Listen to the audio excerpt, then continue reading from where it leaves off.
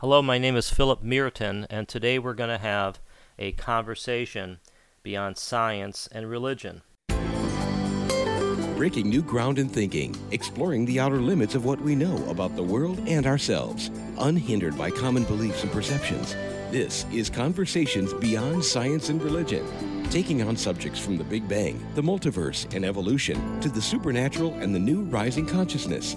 This is where scientists, philosophers, New Agers, and spiritualists come together to discuss where this world may be heading. Now, here's your host, lawyer, philosopher, and the author of The Heaven at the End of Science, Philip Merton. Now, the title of today's show is Bruce Lipton and the Biology of Belief. But before I introduce Dr. Lipton, I'd like to set the tone a little bit here. And that is for us all to understand that modern science, and in particular modern medicine, treats the body as a machine. Modern science is based upon the notion that sick internal feelings, for example, result from some disarrangement or injury to bodily parts, whether limbs, bones, organs, cells, or genes. And therefore, the only way to cure a sickness or an illness is to treat the body from the outside in. We also know from folks such as Richard Dawkins that science, at least some of them, believe that we are nothing but robot machines, as Mr. Dawkins says, survival machines blindly programmed to reproduce our genes. And then, as we know in the Human Genome Project, biologists have uncovered the human genetic map, the parts diagram for this grand machine we call the body. So when you put this together, it appears as if we are machines. But there's evidence that says we are not, in fact, machines. And there are problems with this model. For example, many of us may not believe that we are nothing but machines or robot vehicles. We've seen machines and robots. They look differently than we do. And isn't there something about emotions, such as love, inspiration, hope, and fear, that cannot be reduced to molecules? So as occupiers of these bodies, many of us may dispute the notion that we are nothing but survival machines.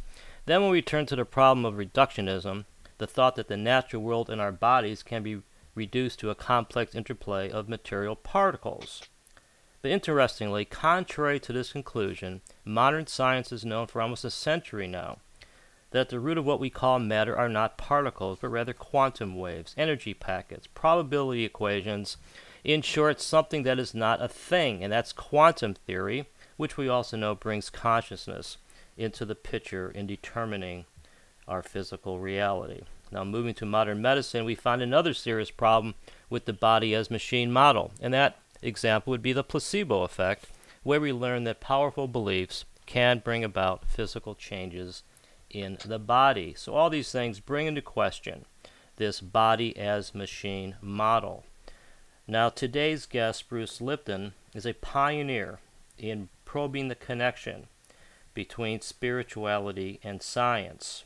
In his book, The Biology of Belief, he traces his own evolution from a mainstream biologist to a proponent, if not the pioneer, of the new biology. He began his scientific career as a cell biologist, receiving his PhD from the University of Virginia before joining the Department of Anatomy at the University of Wisconsin's School of Medicine. Dr. Lipton's research on stem cells focused on molecular mechanisms controlling cell behavior. And then in the early 1980s, he began examining principles of quantum physics and how it might be integrated into his understanding of the cell's information processing systems. His later research at Stanford revealed that the environment operating through the cell's membrane, controlled the behavior and physiology of the cell, turning genes on and off. His discoveries ran counter to the established worldview that life is controlled by genes, foreshadowing one of today's most important fields of study, the science of epigenetics. Now, this is a big word, but as we'll learn in this show, it means something very powerful, which is that our beliefs and attitudes determine our futures, and not our genes. Welcome to the show, Dr. Lipton. It's great having you here. Philip, I am so happy to be here and so appreciative of the invitation because, as you were talking about, we're going through a transformation of awareness in the scientific field that will profoundly change the course of evolution on this planet. Yeah, and you have been a leader in this field for some time now, and why don't you talk a little bit about what first set you on this course to be sort of, first I guess you were a radical. I'm not sure if you're a radical anymore, but what first set you on this course?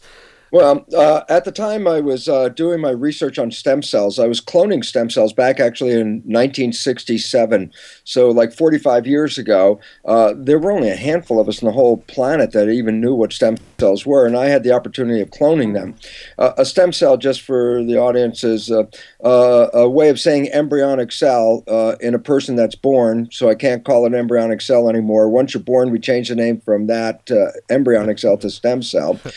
These are the necessary cells that are throughout our body that are embryonic cells through their lifetime. For this reason is that every day we lose hundreds of billions of our cells through just attrition and age. They die. The skin cells are always sloughing. The digestive tract lining, for example, is replaced every 3 days, like 1 trillion cells. And it's like, where are you getting all the cells to replace these dying and dead cells? And the answer is stem cells. And that's why everybody who's alive, by definition, has stem cells, because they're replacing their diminishing population every day. So a stem cell is like an embryonic cell. Here's a simple experiment, and it was simple in the beginning, and it blew my mind from the beginning and changed the whole course of my life, because at the time I was doing this, I was also teaching in medical school and teaching students about the nature of how genes control life and the biology of the cell and the mechanisms and all that. So I'm teaching them the conventional story that you mentioned, that genes are the source of life, and that we're just like programmed by these genetic elements.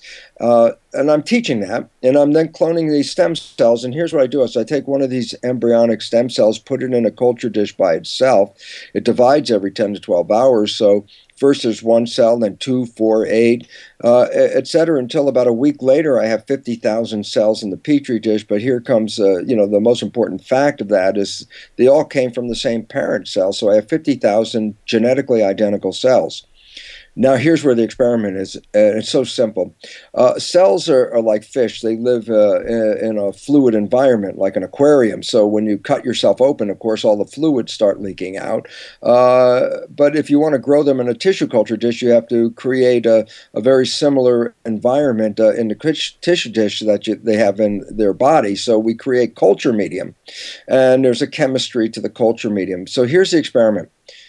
50,000 identical cells, genetically identical cells, put them in split them up, put them in 3 different dishes. And in each dish, I change the composition of the environment, the culture medium. I change it a little bit in each of the 3 dishes. In the first dish, the cells form muscle. In the second environment, in the second dish, the cells form bone. In the third dish, that third environment causes the cells to form fat cells. So now you're left with a very important and yet profound question. What controls the fate of the cells? The fact that they were all genetically identical when I started says right away, well, it wasn't the genes that caused this. The only thing that was different was the environment. And this led me off on a whole new track about how the genes don't control things, the environment controls things. And at the time, of course, everything was, genes control that. And matter of fact, that whole idea of genetic control is still in today's current textbooks. The people talk about like genes turning on and genes turning off and genes controlling a process. The significance of those statements is that they're all totally false. Right. They're false right. Because, Philip, the simple point is a gene is a blueprint. It's exactly what it is. It's a blueprint, just like an architect works with. It's a blueprint to make the building blocks of the body. So genes are blueprints for making proteins. And just think about it this way. Very simple point is that a blueprint is just like an architect's blueprint. So we go into an architect's office and she's working on a blueprint, and you lean over her shoulder and you ask her, is your blueprint on or is your blueprint off? And she'll look at you like you're crazy. It's like, there's no on and off to a blueprint. And I go, precisely the point about genes. Genes are blueprints. There's no on and off to them. They don't make decisions. They have no idea. They know as much about what's going on in the world as a piece of paper with a blueprint on it. They're just pieces of information to make a protein. And we gave them the power of total control. And the fact is, they control nothing. They don't even control themselves. So, what the research in the tissue culture experiments revealed is that the control was coming from the environmental signals. And that's what led me to look for where's the actual brain of the cell, because even as the textbooks will tell you right now, they'll say the brain of the cell is the nucleus, and that's because that's where the genes are. And genes make the control, so the center of control is the nucleus. And the fact is, the nucleus is actually the gonad of the cell. It's reproduction. It doesn't have anything to do with intelligence. The intelligence of the cell is the cell membrane, the skin of the cell, which by coincidence, and actually it's not coincidence at all, the human nervous system is also derived from our skin. So a cell and a human are actually models of each other. And how does it work?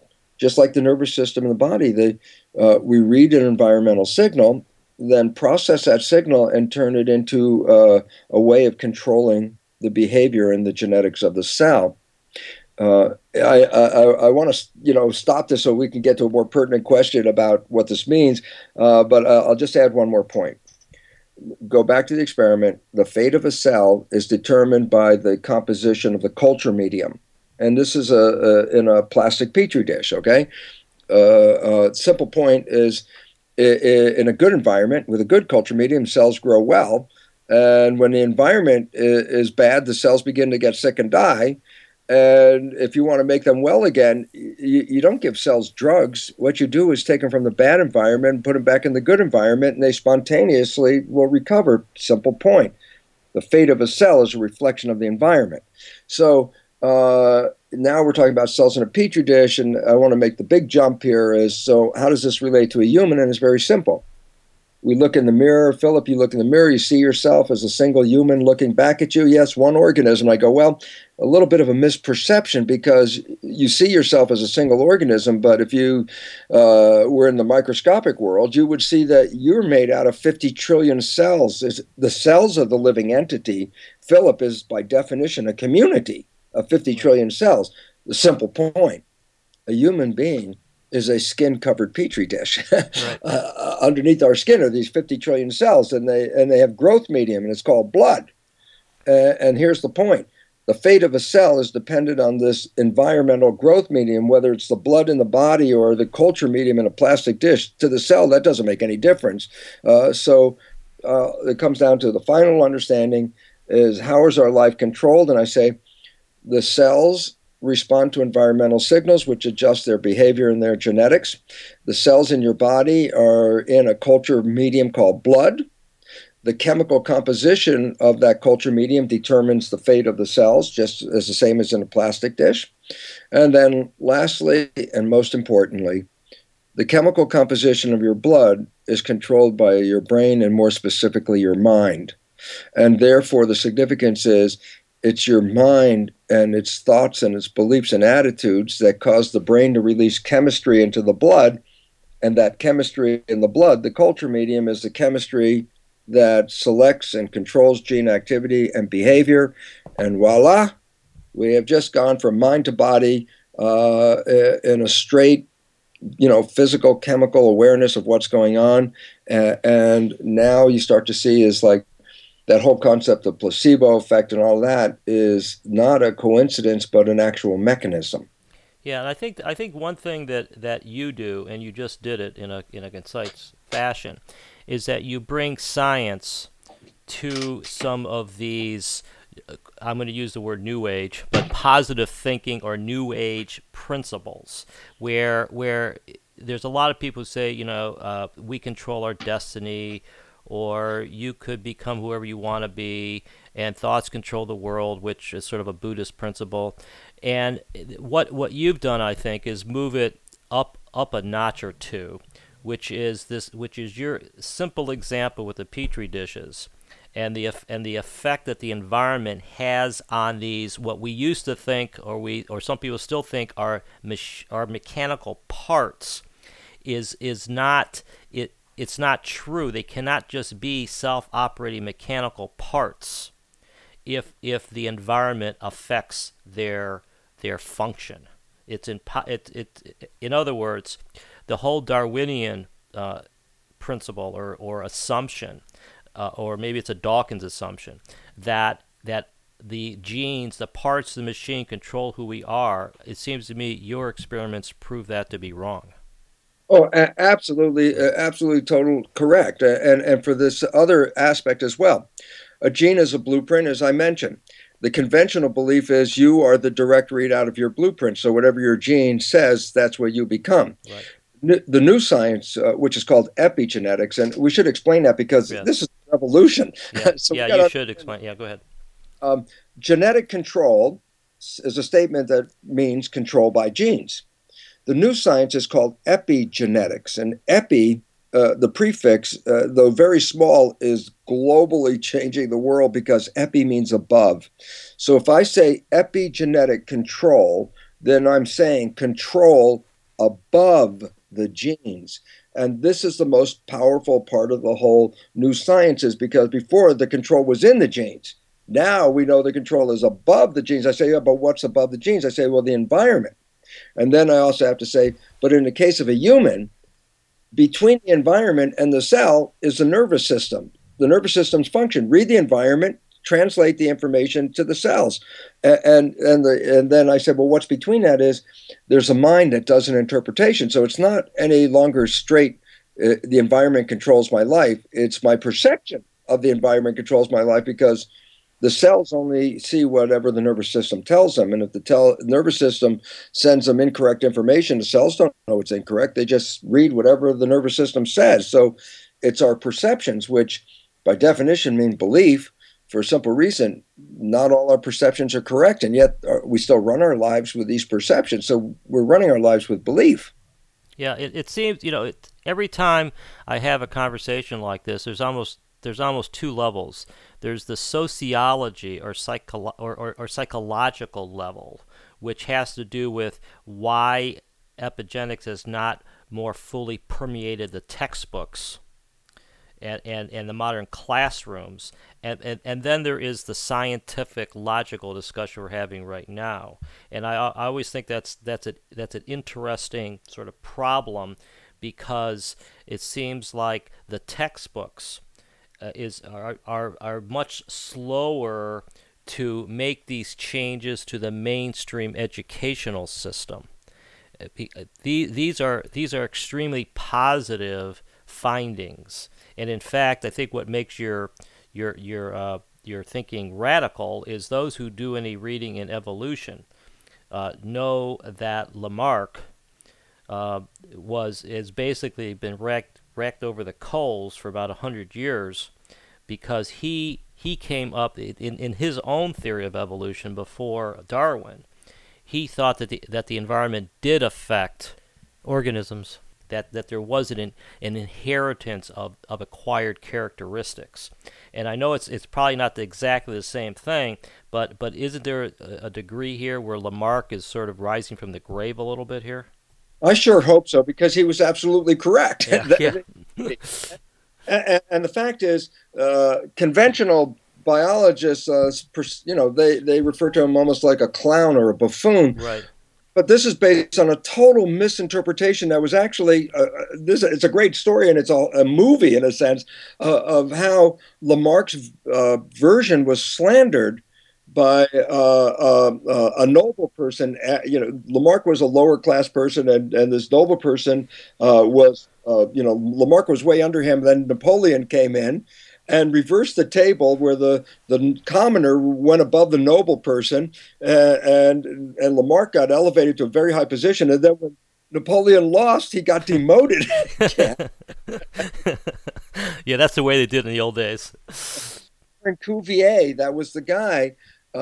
He's a guy that when Lamarck died, and Cuvier was head then of the Royal Society in France, and he's the guy who writes the eulogy of dying scientists, which is a review of their life work, right? Well, Cuvier hated Lamarck, and he slandered him, and he told these, like, Lamarck suggested that animals desire to evolve, or that they're thinking about evolution and creating evolution, when actually Lamarck said the word they need to evolve. And you say, well, how'd you mix up the two? And the answer is, in French, the word besoin means need or desire. So Lamarck was writing, animals have a need to evolve because of the environment, and Cuvier wrote in his eulogy, animals have a desire to evolve, and that was like the joke of a fish at the edge of a pond. Thinking about if I just had legs, I could get out of here. And all of a sudden you say, well, this one little thing, why did it make a difference? The answer was because for the longest time, only Cuvier's translation of Lamarck's work was available to the English-speaking world.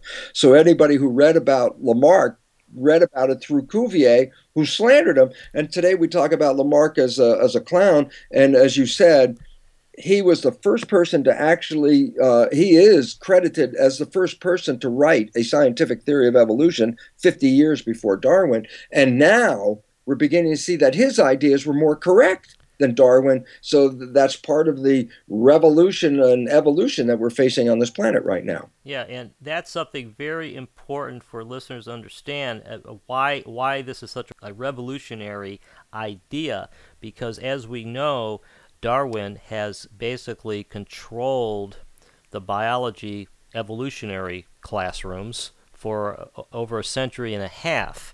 And if you read any of the leading neo-Darwinians, and that would be Dawkins, Ernest Mayr, and others, they slam Lamarck, and they use Lamarck to contrast the much more refined, advanced Darwinian approach to evolution. And the important thing, I think, is that if the environment affects our genes, affects our blueprints for who we are, then we do have the ability to change our blueprint, to change who we are. And I think in your book, The Biology of Belief, Bruce, you mentioned something about, we're only limited to the extent that we believe we're limited, which I thought was a very sort of uplifting way to put it. Because if our beliefs and our perceptions are at the root of what we are and what we can be, then it makes perfect sense for us to take the unlimited view rather than the self-limiting view of a materialist. And so I think that it's this is something that everybody could benefit from because it's got science behind it, not just new age hopes and dreams. Absolutely not, Philip. And this is so critical because let's just consider, what does the revolution in epigenetics actually say? Well, number one, epigenetics says that the organism's interaction with the environment leads to the selection of the genes by the organism to adjust its biology to match the environment. What's really critical about it is the way we're taught in school is that the genes are programs. The cell is actually, in truth, a programmable computer chip, and the nucleus is a disk with programs in it. The genes are the programs. Our conventional belief system has said that yes, the programs run the show, and it's read-only memory, meaning whatever the gene is, that's what you are. You got a cancer gene, you got cancer, period, something like that. But the new biology says, number one, it's not read-only memory, it's read-write memory, meaning this. You can adjust the program as the environment is changing around you. You adjust the program, and the significance about that is all of a sudden, as you mentioned, if genes control me, I'm a victim. I can't control the genes. That's the belief we're given. Your genes control you. You're a victim, which means also you need a rescuer, and the pharmaceutical industry steps in to say we will rescue you for a fee. Right. But the fact is this, but the new biology says, no, wait, genes do not control themselves. Genes are associated with the environment and our perception of the environment. Relevance, we can change our environment and we can change our perception of the environment. And therefore, we are the ones that are controlling the genes. So we go from victim of genetics like Dawkins' work to master of our genetics, because as we change our beliefs, we change our life. And you brought up placebo effect, and that's absolutely how that worked. The placebo effect changes the genetic activity. But what you should really mention, because it's left out of the story, and it actually in our world that we live in more important, is that placebo effect is the consequence of having, a positive thought about the outcome of your treatment or whatever it is. And then lo and behold, you have a positive result, even though the treatment was a sugar pill. And everybody goes, yeah, yeah. And I go, yeah, but guess what? A negative thought is equally powerful as the positive thought, but it goes in the opposite direction. There's a name for it in medicine. Negative thinking is called nocebo. Right. Nocebo, negative thoughts can not only make you sick, it is now verified that they can kill you. You can be scared to death, literally. And why is this important? Because if we don't acknowledge that our thoughts are involved, then we never recognize that every time we have a negative thought, we're actually changing our biology to complement the negative thought. Our brain translates our thoughts into chemistry. It's like a reverse paint by numbers thing. There's a picture on the outside, and the brain converts it into, numbers of paints on the inside, right, like chemicals. A simple point.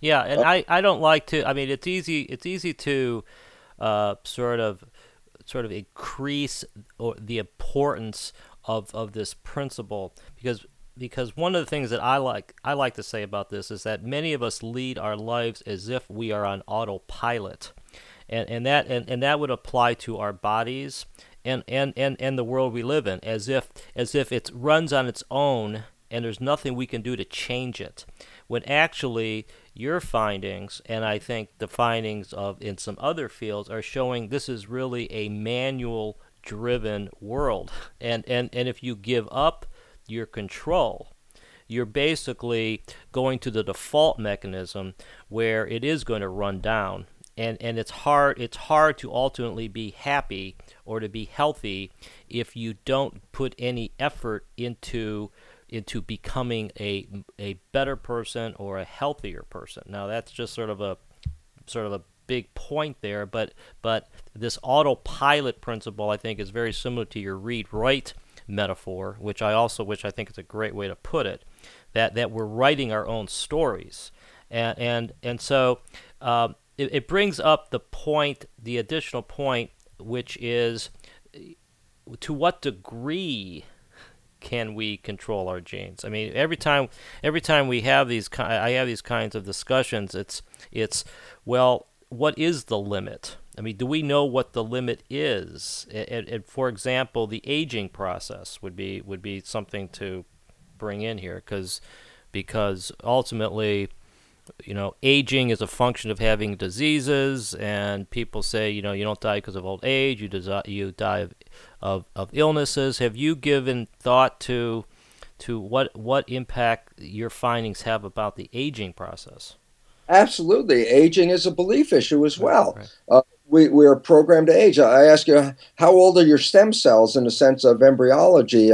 If a stem cell is replacing an existing cell, is that a new cell or is that an old cell? And the answer is a new cell. So we could continuously be reviving ourselves. But the issue is this: a stem cell will be programmed by the information from our perception. Remember, our brain is between the cell and its behavior. And what we can do, we can age ourselves with our belief system. And we do this all the time. The significance about this is that we look around and everybody ages. We have a program of belief. It's the belief that are downloaded into our minds in the first 7 years of our lives that control the rest of our biology primarily. And this has been known for a long time. I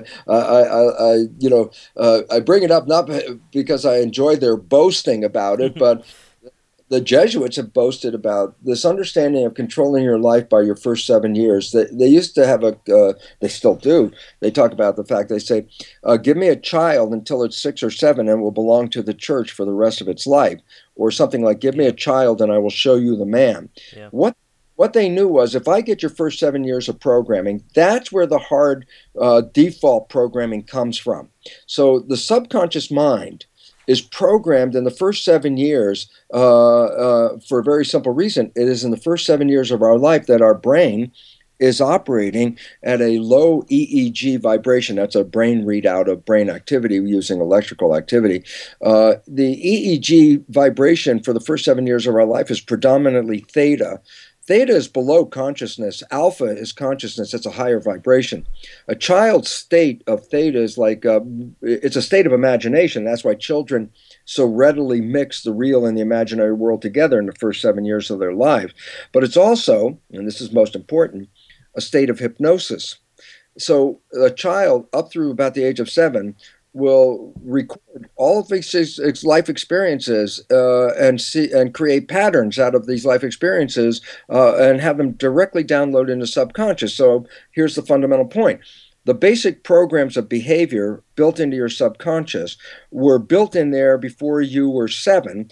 And before, by definition, you were using consciousness as a predominant brain state. So basically, it says the fundamental behaviors that you operate from the subconscious with are actually programs that you download by observing your mother, your father, your family, and the community in which you grow up in. And they bypass consciousness, which is not even working, actually. And it's just like a video recorder. As a child up through 7, you put all this down, it goes straight into the subconscious, no filtering by the conscious mind, just straight in, a direct recording of whatever we see.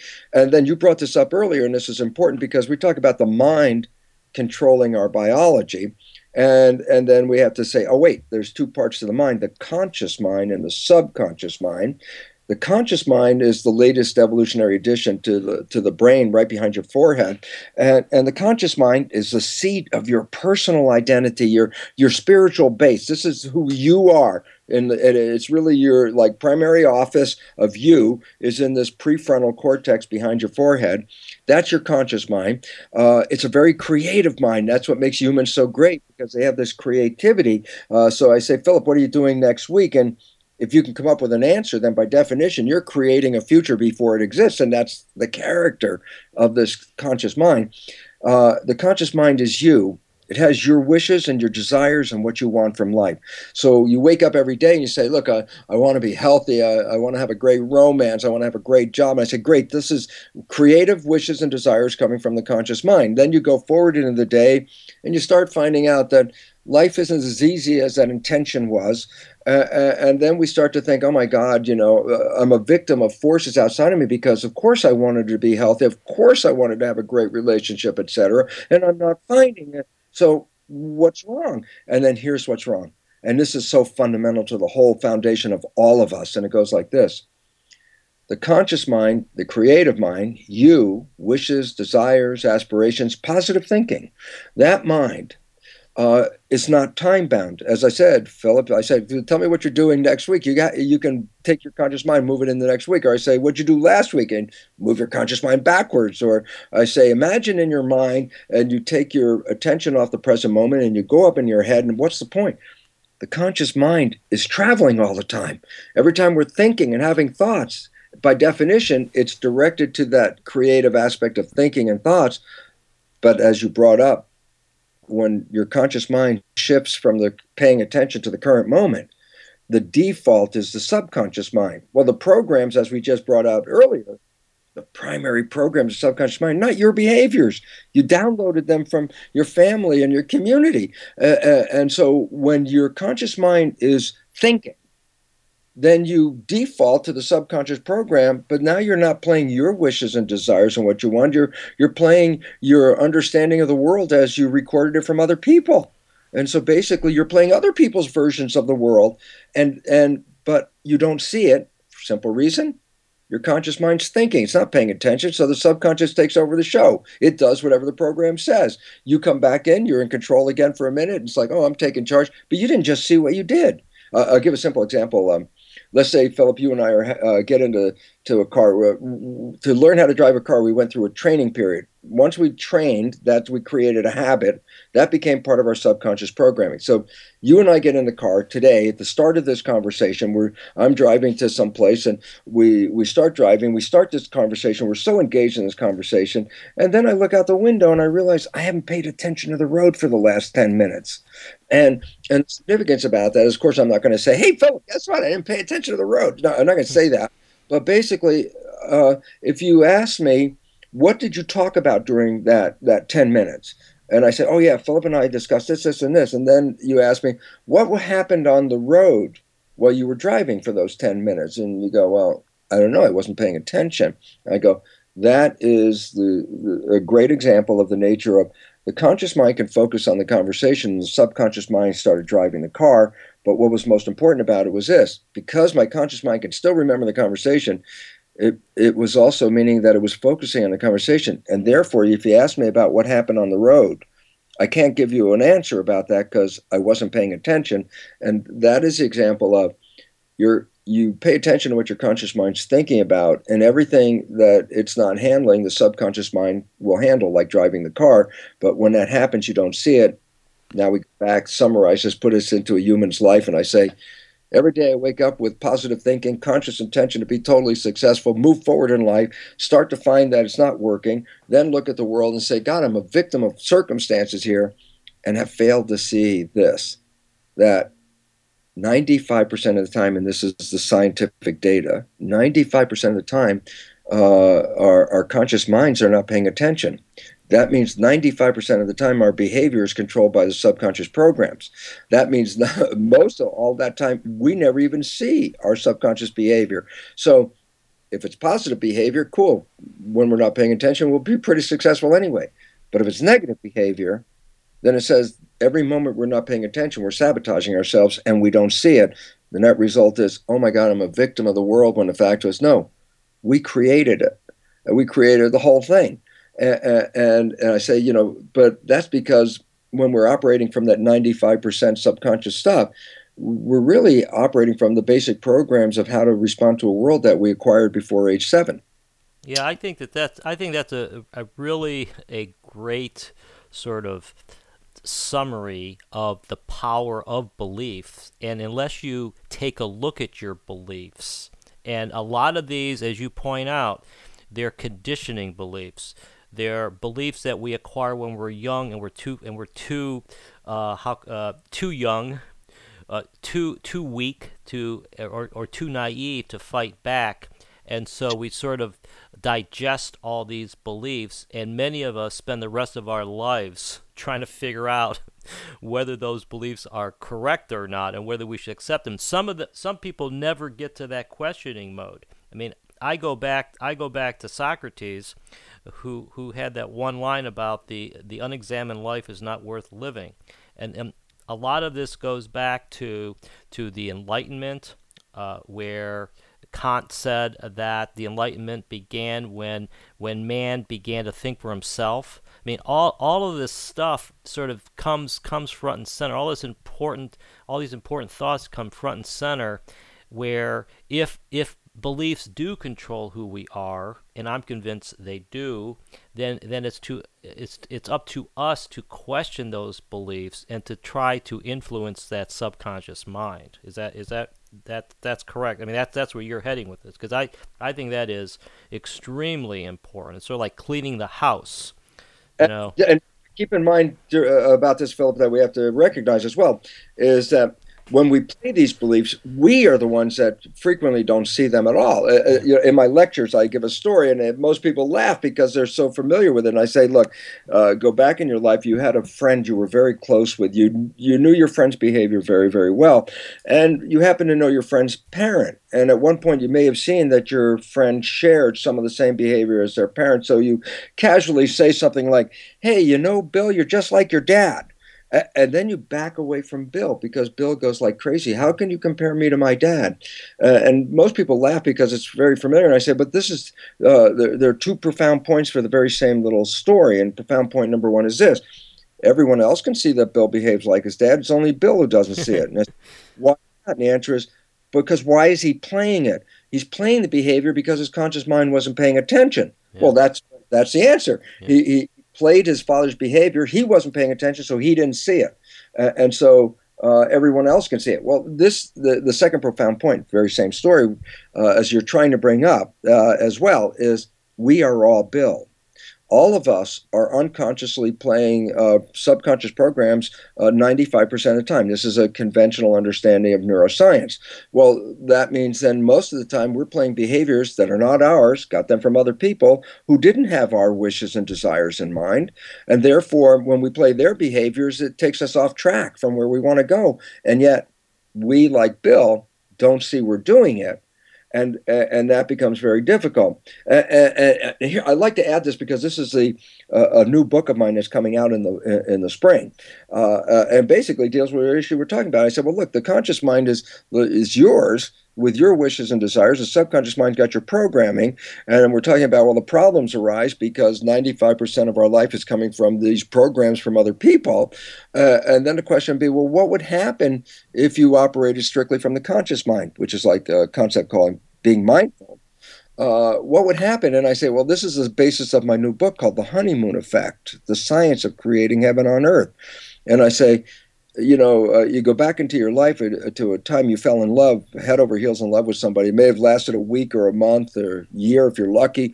And you have this honeymoon experience, which I talk about as an experience of, number one, most people are exuberantly healthy when they fall in love. It's like they glow with love. They're healthy. That they also have tremendous amounts of energy. They joke, say like, you probably made love for days without stopping for food or sleep. You had so much energy. And I say during that honeymoon period, which I call the honeymoon effect, I say, was life so beautiful you couldn't wait for the next day to have more? And people say, yeah, it was so great. I loved it. I say, well, here's an interesting point. The world may have sucked right up until the moment you met this person. Yeah. Your life goes upside down. The next thing you're experiencing is this honeymoon. And here's the point. The world didn't change. What changed? You changed. World's still the same world it was before. You're different. You're responding to the whole thing differently. Before, hell. Today, heaven on earth. And then I go, but what was it that created this heaven on earth thing? And why also, in most people, does this honeymoon disappear and become normal life at some point? And the answer is simple. And that's the fun part. Because science has now revealed that when you fall in love and you're making love like that, you operate almost strictly from the conscious mind. As a matter of fact, it's a complete reverse. Rather than operating 5% of the time from your conscious mind, wishes and desires, you now are operating from 90 to 100% of the time with your conscious mind. What's it mean? Every action, every behavior, every decision you're doing during your conscious time is based on your wishes and desires. So when two people in the honeymoon phase are interacting, guess what? They're both creating from wishes and desires and positive thinking and all that. And what did they create? Heaven. And I say, then why did the honeymoon go away? And the answer is simple. At some point, life gets busy. Your mind, your conscious mind, has difficulty staying present at the current moment and starts thinking about like paying the rent and fixing the car, things like that. And why is that relevant? Because the moment your conscious mind shifts from paying attention to the current moment, your behavior defaults to the subconscious programming. Yeah, but those are your father's or your mother's behaviors, for example. Why is that a problem? Well, they were never part of your honeymoon. Yeah. Now, all of a sudden, your mind starts shifting, and you start automatically playing these behaviors, and it turns out these behaviors aren't what brought you two together in the first place. As a matter of fact, some of these behaviors may be so destructive, they actually cause the whole damn thing to fall apart. Yeah. And the thing is, well, what was the difference? Heaven on earth, operating from your conscious wishes and desires in making every decision and action in your life. And you go back to hell on earth, when your conscious mind begins to wander and you start playing the developmental programs that you acquired before 7, and all of a sudden you go back to this regular world. And if just to sum this up, because I think it's kind of funny, is that the movie The Matrix, people see it as a science fiction movie, and I have to say, I think it's more of a documentary. It says, take the red pill and let go of the program. I said, yeah, but what happens when you let go of the program? I said, oh, honeymoon effect. That's exactly what happened. And that when we got back into the programming, the honeymoon was gone, and we got back to the world that we live in, which is filled with lots of frustrations and problems and stuff like that. And it's like, what was the difference? Whether you're operating with your wishes and desires or whether you're operating from the program. Yeah, that's really an interesting sort of theme. I like that honeymoon effect, and as you were talking, I was thinking that is a magical moment for some of us that lasts longer than others, as we know. But one thing that is powerful about the real honeymoon is that it is deep and it's pervasive. It's like you become immersed in the other person. And maybe there's not room for your subconscious mind to do any mischief. So Well, so you're absorbed in the other person, and so that tells me that we should spend more time being absorbed. I mean, you can't be absorbed in the other person for 100 years, but maybe we could be absorbed in something more productive than fears and negative conditioning beliefs. So this is the point, because this is how we get controlled. yeah, Because the moment you get in fear is the moment you let go of control and buy into somebody else, the so-called rescuer, yeah, their program. Because fear, and here's an interesting part, people don't even know this part. Uh, Stress is the primary cause of all illness on this planet. Heredity is about 5% to 10% at the most, and stress is 90 to 95%. Stress is due to the stress hormones being released in the body and altering the metabolism and all that stuff like that. But it gets the body ready for fight or flight. And in the process of getting ready for fight or flight, the brain, the stress hormones cause the blood vessels in the body to respond differently than in a normal situation. So, for example, when I want to get in fight or flight, I want the blood in my arms and legs because the blood is going to provide all the energy necessary to keep running or fighting. And so, what happens is when stress hormones are released into the body, the blood vessels in the gut region are squeezed shut, and this forces all the blood toward the arms and legs so that you can nourish this fight or flight response.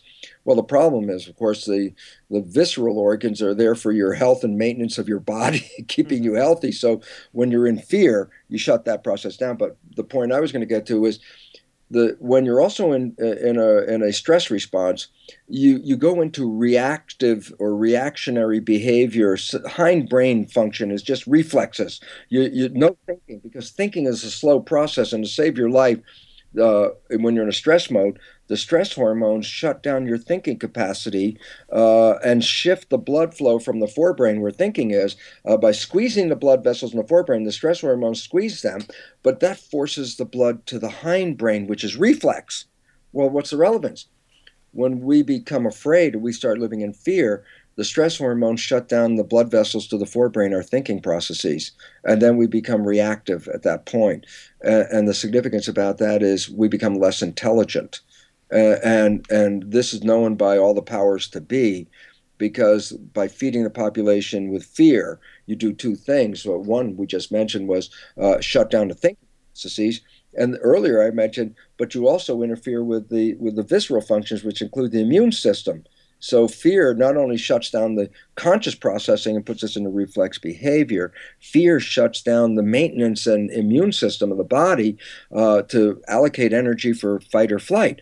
Point: when you live in fear, you become less intelligent, and also you get sick. yeah. Uh, and then you look at this country that we live in, and you realize, oh my God, they've been playing that fear card so long that we are one of the sickest, and I unfortunately have to admit, perhaps one of the least intelligent countries in the world at this point, because of living in fear in a more chronic lifestyle than in other countries of the world. So what does someone do about it? So to deal with the stress and the fear. The whole idea, this is an important point. Let's tie it back to epigenetics for a second. Okay. This is a great tie into this story. There's a wonderful internist physician here in San Francisco, and just his name, just he's a friend of mine. I just lost his name. I'll get it back in a second. He did a study to show he split prostate cancer patients into two groups.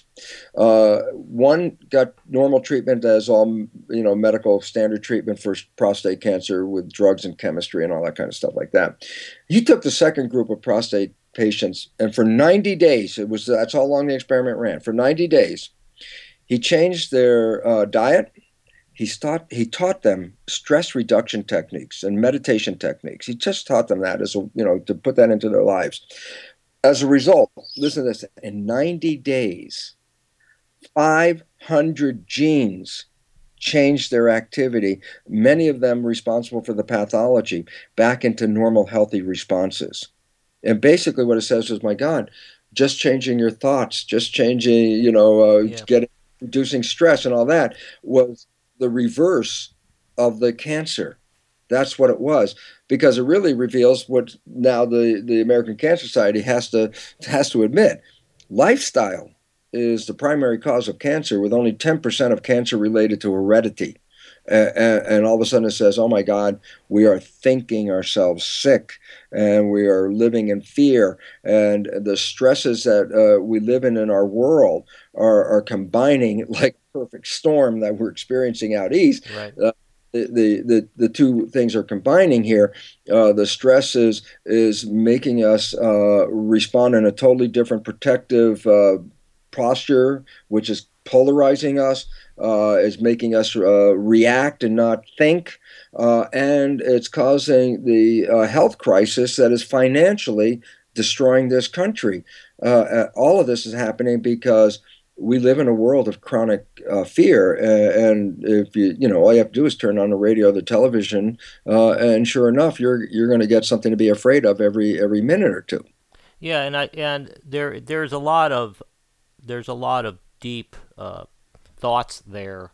I mean, there's a lot of different things in our culture that create fear. I mean, we could, and we don't have time to go through all of them, but I could not agree with you more that because we still live in a sort of victimized mindset where we tend to blame the weather, we tend to blame other people, other religions, other nationalities, the economy for our ailments. And so we tend to, in my mind, we tend to project the negative facts upon something outside of us, and we don't take responsibility for our own attitudes. Now, I'm happy to see that more and more folks are coming out and saying and concluding that it's our attitudes that control our perception. You have scientific proof that it is our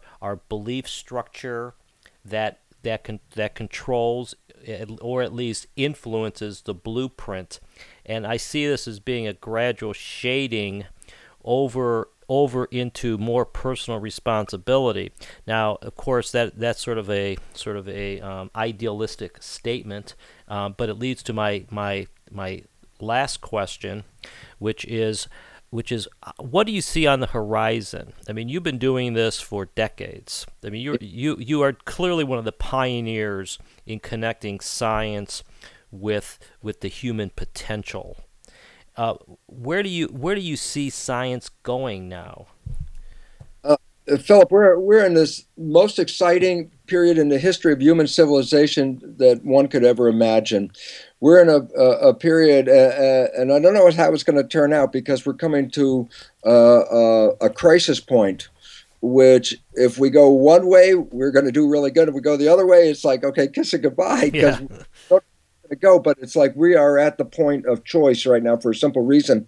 Science has revealed, and it's not just an idea or hypothesis, a fact, that we are deep into what is called the sixth mass extinction of life on this planet. 5 times in the history of this planet, life essentially got wiped out and started all over again from the little bits and pieces. These 5 previous mass extinctions are attributed to things such as comets or asteroids hitting the Earth and destroying the environment. And the current mass extinction is totally unique in this regard. We're losing species faster than even in the previous mass extinction. For what reason? Human behavior. We're undermining the environment and destroying the ground which gave us life. We're destroying each other without recognizing that this is antagonistic to our evolution, because the evolution that we're facing right now is not the evolution of the individual. The human evolved hundreds of thousands of years ago. The evolution we're facing now is the evolution of the community of humans, because we're forming what is called a superorganism, where each human is the equivalent in the cell of a body. So, as I said, our bodies are actually communities of 50 trillion cells. So the individual cell is a free living entity. 50 trillion of them come together, create harmony, build a body and an intelligence that we're operating from. Well, the point about it is this: the next level of evolution is each of us is like one of those amoebas. And as we come together, we create a superorganism where we're the cells in the body of this bigger thing. It's called humanity. Right. We're we're focusing on the Darwinian issue, which you brought up before, and I wanted to really kick it and also emphasize the nature of all the fear about our survival is built into Darwinian theory because it says evolution is built on a struggle for survival, that it's built on a competition for fitness with winners and losers. And all of a sudden you say, oh my God, I got thrown in the game of winners and losers. And now the fear is losing and the competition for winning is killing each other and the planet. We have to back off and go back to a Lamarckian point of view, relax, be in harmony with the environment, and recognize that we have to come together as a unit of people in agreement where all cells are not fighting each other. In your body, when the cells fight each other, it's actually cause autoimmune disease. And I would say that human civilization is facing autoimmune disease because the humans are killing each other when they haven't recognized we're all cells in the very same body. And this is why I'm so very hopeful as well, is because the beliefs that are leading to our sixth mass extinction are the beliefs that shape our culture. The beliefs that shape our culture come from the foundations of our civilization, academia, science, economics, politics, religion. All these institutions have fed us with cultural beliefs that cause us to behave the way we behave today. And that behavior is what's responsible for the sixth mass extinction. What I find so encouraging is that there's a new generation finally with a name now after the baby boomers. The new generation, people 40 and under, constitute what is called the millennial generation. Millennial generations are the young people with all the college debt and no jobs. These are the people that are feeling very left out of the picture, thinking, "Oh my God, what's this world? I'm not part of the system." And I'm going, "Great."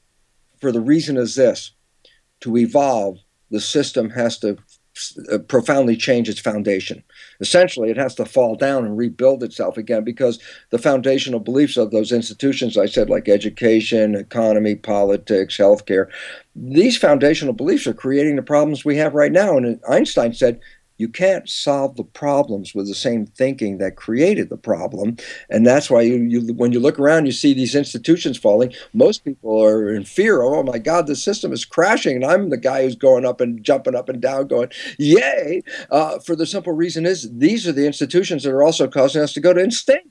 We're extinct. Yeah. So the point is, the institutions are failing. And now we have nearly like 50% of the population, called the millennials, that don't belong to the structure. And why is that important?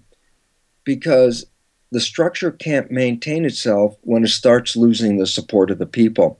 So we have nearly 50% of the people, if you go out there and tell many of these millennials, hey, the stock market's going to crash, and they'll look at you like, so what? You think I own a stock or something? Yeah.